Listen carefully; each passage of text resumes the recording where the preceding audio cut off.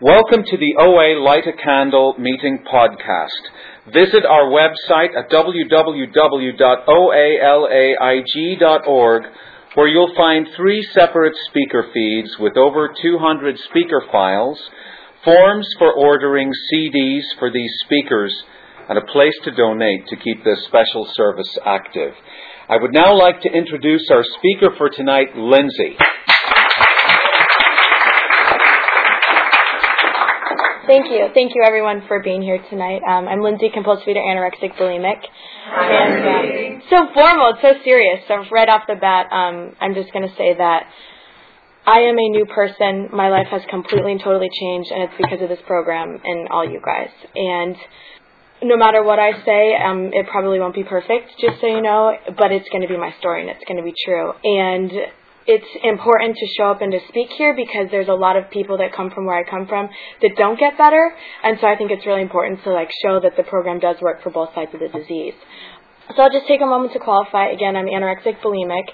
I have gained 25 or more pounds. I don't really weigh myself. I do look at it with a doctor because it's a health problem, obviously, just as if you keep going up. There's situations, same thing.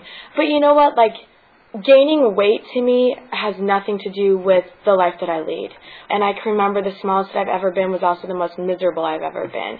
And as a sponsor dealing with compulsive overeaters, I feel like that's such a gift because as they talk about their weight, I have the ability to say it has nothing to do with weight. You know, again, the sicker that we are is not showing up necessarily on people's bodies. However, with me, that was my tool to kind of tell everyone, I'm not okay. You know, look, I'm not okay, which I'm grateful for. You know, and I'm also grateful that it was an eating disorder and not alcohol or drugs where I was, ruining other people's lives, and I just took it all on myself.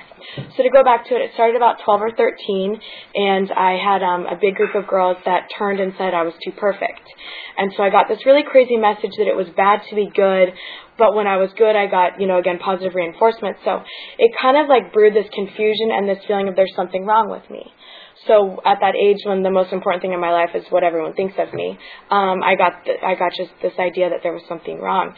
And I can remember specifically my cure to that situation was a Nutri-Grain bar. And every single day I would bring the exact same Nutri-Grain bar, eat it in the exact same way, one corner at a time, then the top in 3 different, pieces, and then I would take the bottom half, fold it in half, and eat that in 2 different pieces. And it was crazy because that's how I felt safe.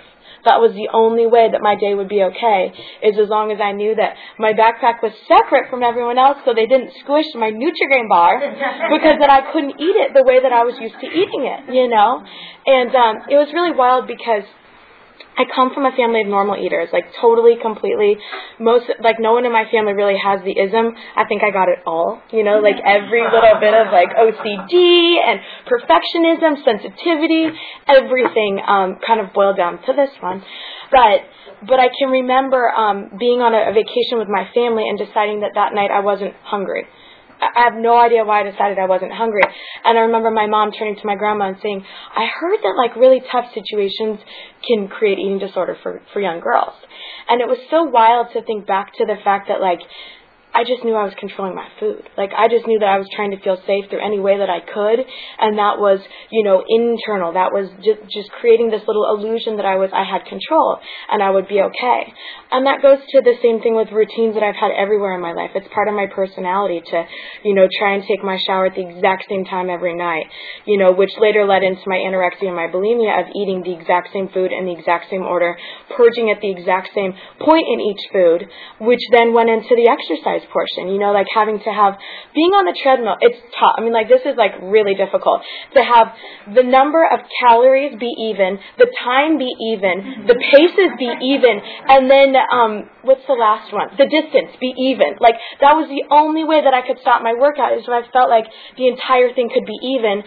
And then, I can remember stepping off the scale, the scale or the treadmill or whatever it was and being well, now what? Shit, that didn't do anything for me. I don't know if I'm allowed to cuss. My apologies. So, just really, really being able to see that I have a mind that longs to find control in things. And I found that food and exercise, my weight, were things that I could start to control at a really young age.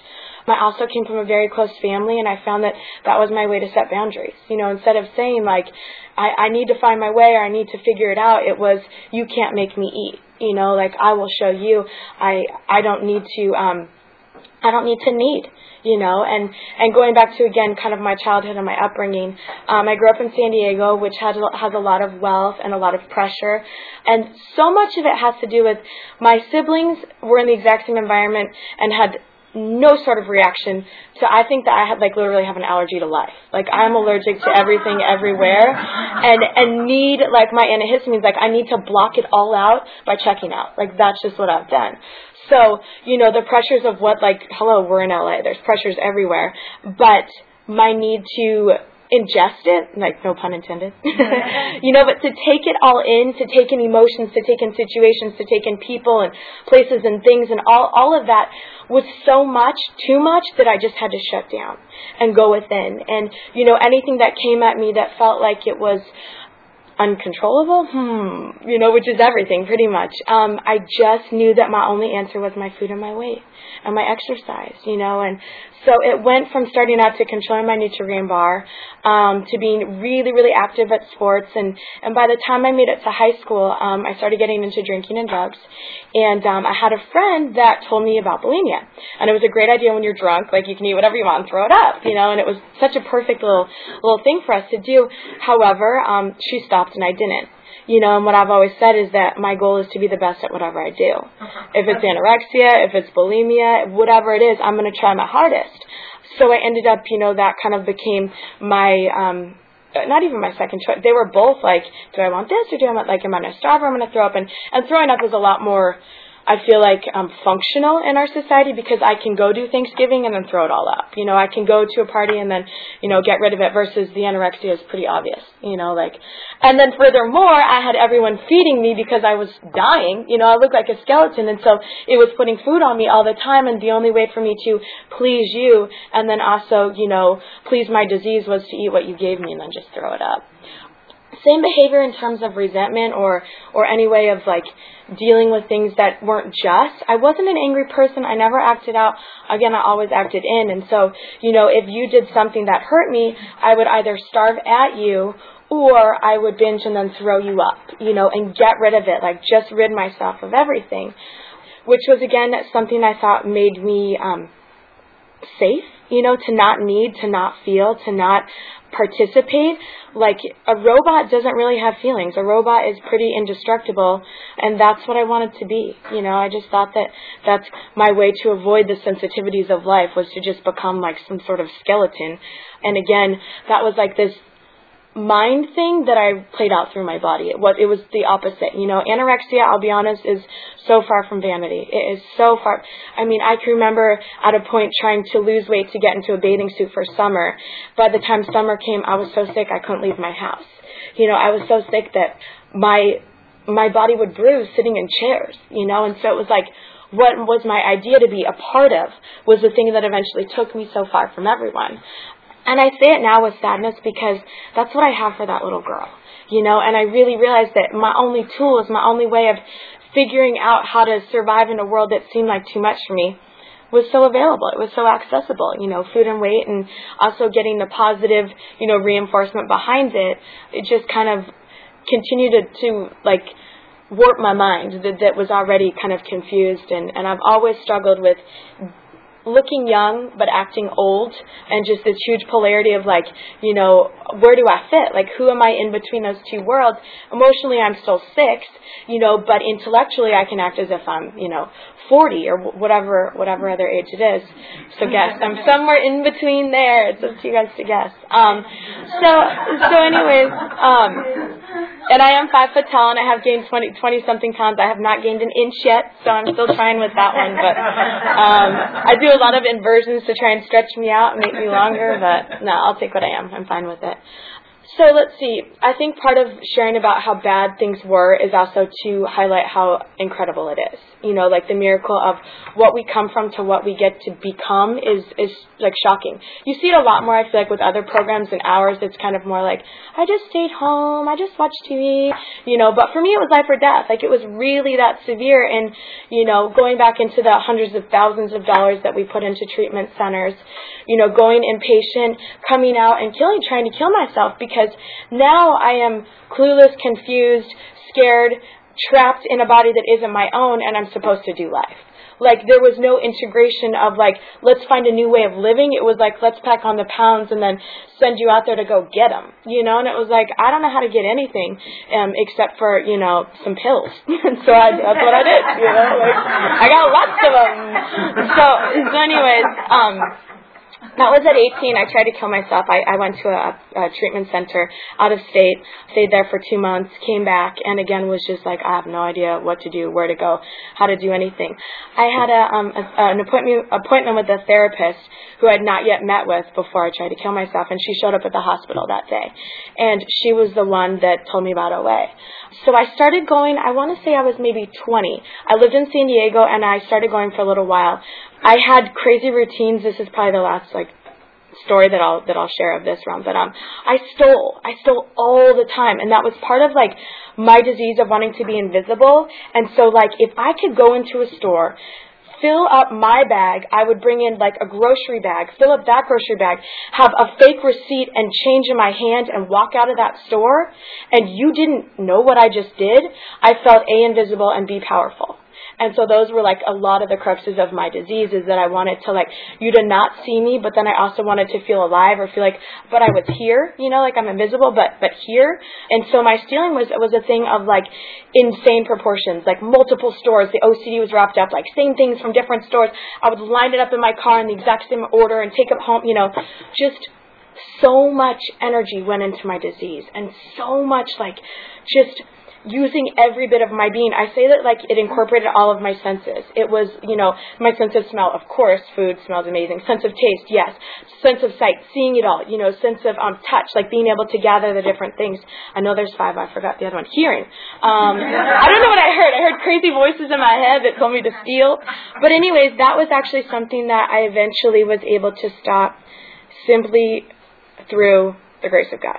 There is no frickin' way I could have ever stopped that. There is not a high in the world. Well, there is. It's drugs. Probably. I don't know. I don't have that one. But, just the whole high of peaking yourself up, doing this, stealing, doing this thing that is so wrong and so terrible. And then to coat those nerves with the food process of binging and purging or whatever it was just it's, for me, so much of the disease is about ping-ponging from one poison to the other. If it's the exercise, no. Then it's the eating, no. Then it's the starving, no. Then it's the purging, no. And it's just between which wall do I turn to? I'm screwed.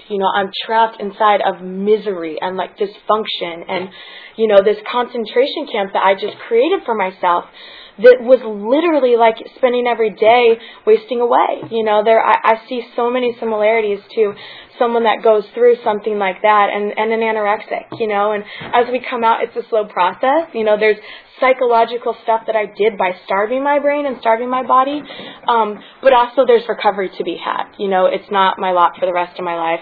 It's something that that brought me here, that completely and totally shifted me from a shell of a human being into someone that's alive and imperfect. And so such a different place for where I come from, because it was all about perfection. It was all about performance.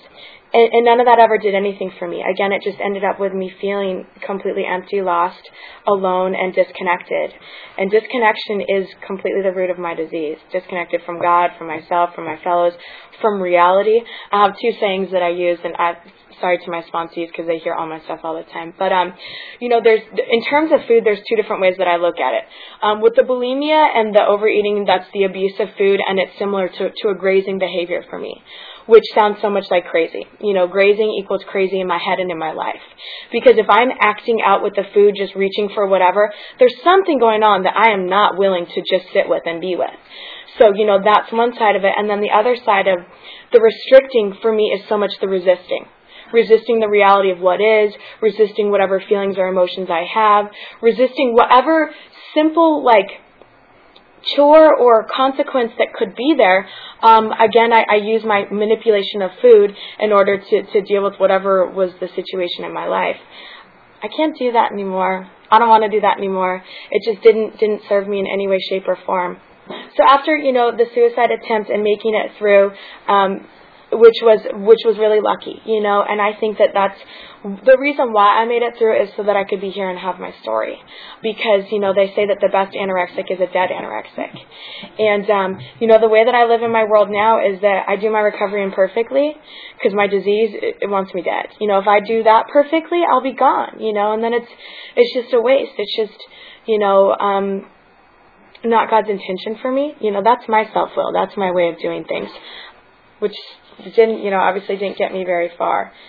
Let's see, moving right along here.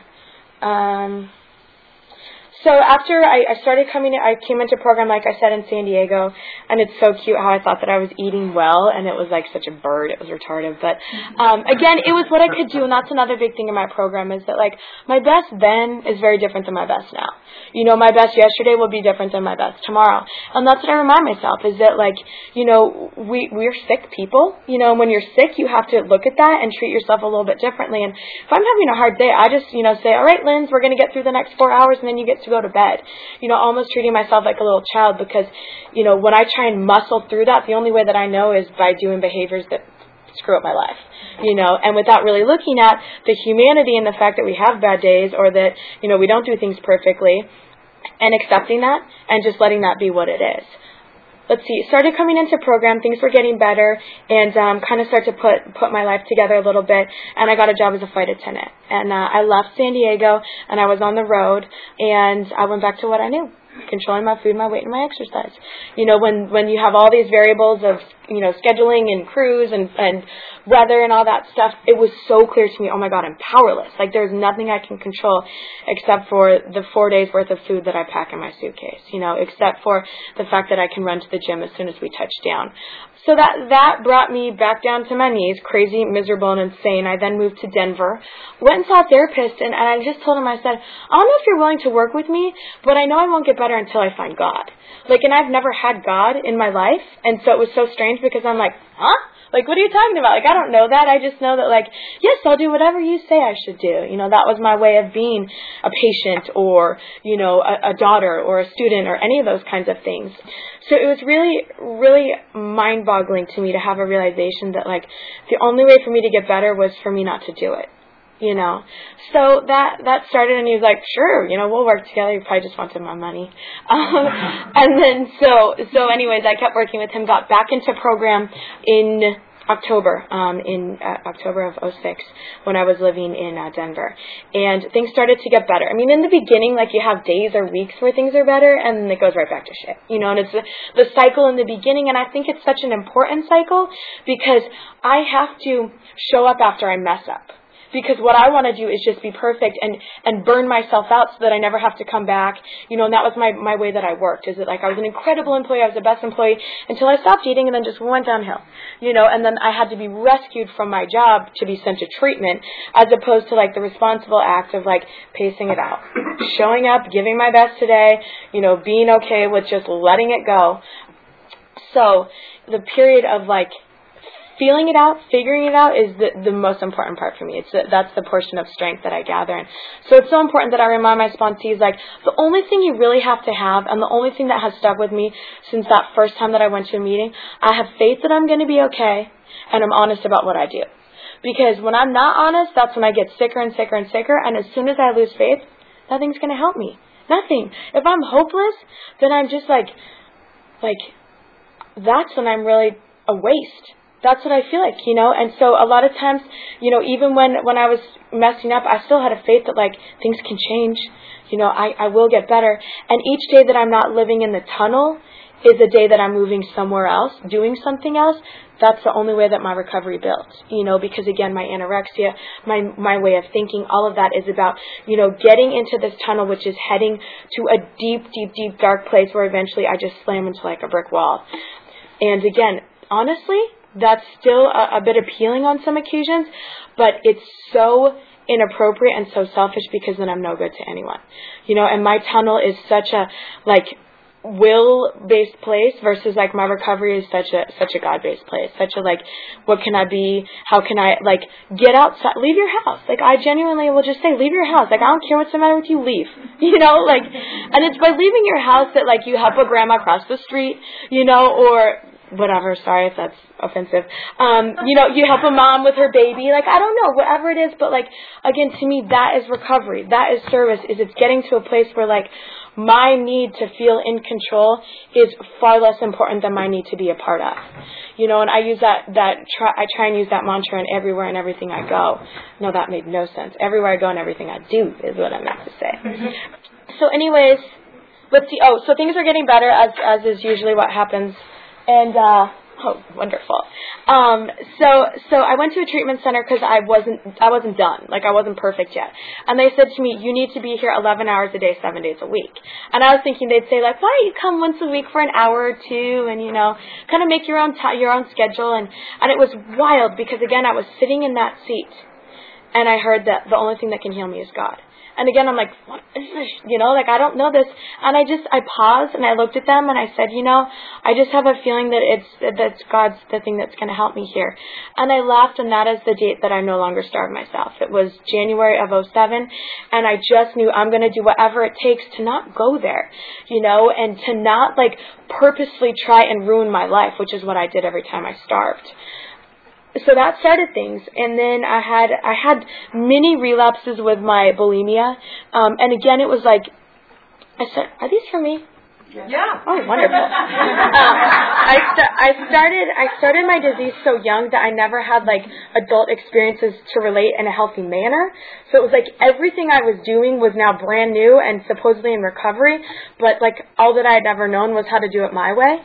So that's where I found that the bulimic episodes came up, as it was like getting fired from a job. Like, why don't I try my old way? Wait, that doesn't work. I'll try a new way. I'll get honest. I'll get real. I'll show up. I'll use the tools. I'll try and find another way to do it without retreating into my turtle shell, because that didn't do anything for me. One moment, please. I'm going to drink a sip of water. I'm back. So let's see. In 2008, I moved back to San Diego from Denver. My family is here. My recovery started here. My life needs to be here, and I know that. So long story short, I was there for a couple of months, and then I moved to Los Angeles in July of last year. And I came initially for a work thing, and I loved it, and I stayed. And the very first thing that I did before I came here was check the meeting list. I came up here. While I did the transition, I kept my San Diego sponsor. Same thing when I moved from Denver to San Diego, I kept my Denver. So I came to LA, and I slipped right into a program, and I found a sponsor. And it was really funny because my sponsor was anorexic. And I'd never had an anorexic sponsor, and so I thought maybe I'll give that a shot. My sponsor also had, our programs are all so different. We need what we need. But she had a nutritionist and a therapist. And I've had those all my life, and they never did anything for me, So what I found is that, like, I needed someone that worked the steps. I needed someone that had a higher power. So I worked with that one temporarily, and then I prayed about it. I wrote about it. I just kind of sat with the idea of what I knew I needed. And that's been a huge part of my recovery, is finding out that I need. Like, what do you know? We all need. I was always so terrified of being needy that I took it into, like, switch it. Well, then I'll have no needs. And the difference for me is that one can be satisfied. I need food, I need water, I can satisfy that. I need support, I need a higher power, I can find both of those. Being needy is like the inexhaustible. There's never enough. I have to continually keep, filling up, and then it just empties right out. And so, to be able to see the two of those and know that there's a very valid part to being human. Like, there is a very important part, because then again, it goes back to being of service. If I'm inhuman, I'm not real. I've really found that each time that I expose my truth, each time that I get real with people, is the only way that I inspire them. It's not standing up here and, reciting poetry to you guys. It's talking about my shit. It's sharing the fact that, like, I went from, one place to another place through the steps. Hey, what do you know? There they are. So anyways, I don't even know. Came up to LA. I came to LA, and I found a new sponsor. This is perfect. This is going right along with it. And in the beginning, I can remember, like, initially for the newcomers, like, all that I could do was show up at meetings. That's all I did. I went to 7 meetings a week. I built my life around, like, knowing, like, okay, if I go to meeting tonight, 5:30 to 6:30, there's a meeting tomorrow morning at 9, like, that's only this amount of hours, like, I'll eat, like, that's what I needed to do to take care of that crazy brain that I have. Now it's like, oh, well, whatever, I'll do what I do. My recovery now is spontaneity. My recovery now is just surrender and, like, allowing things to happen as opposed to forcing them to happen. But I was still really scared then. I was very fearful. So I just kind of bookended my life by my meetings.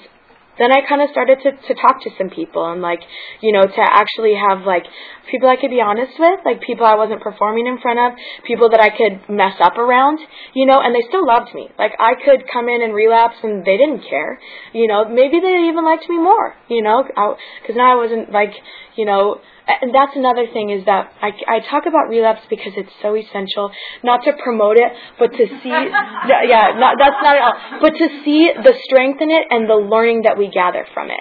Because, each time that you relapse, it gives you a new experience to share with someone else. And each time that you relapse, it wraps you back into the program. It brings you closer to God. People don't relapse and be like, I've decided I messed up with my food and, it's because God doesn't work.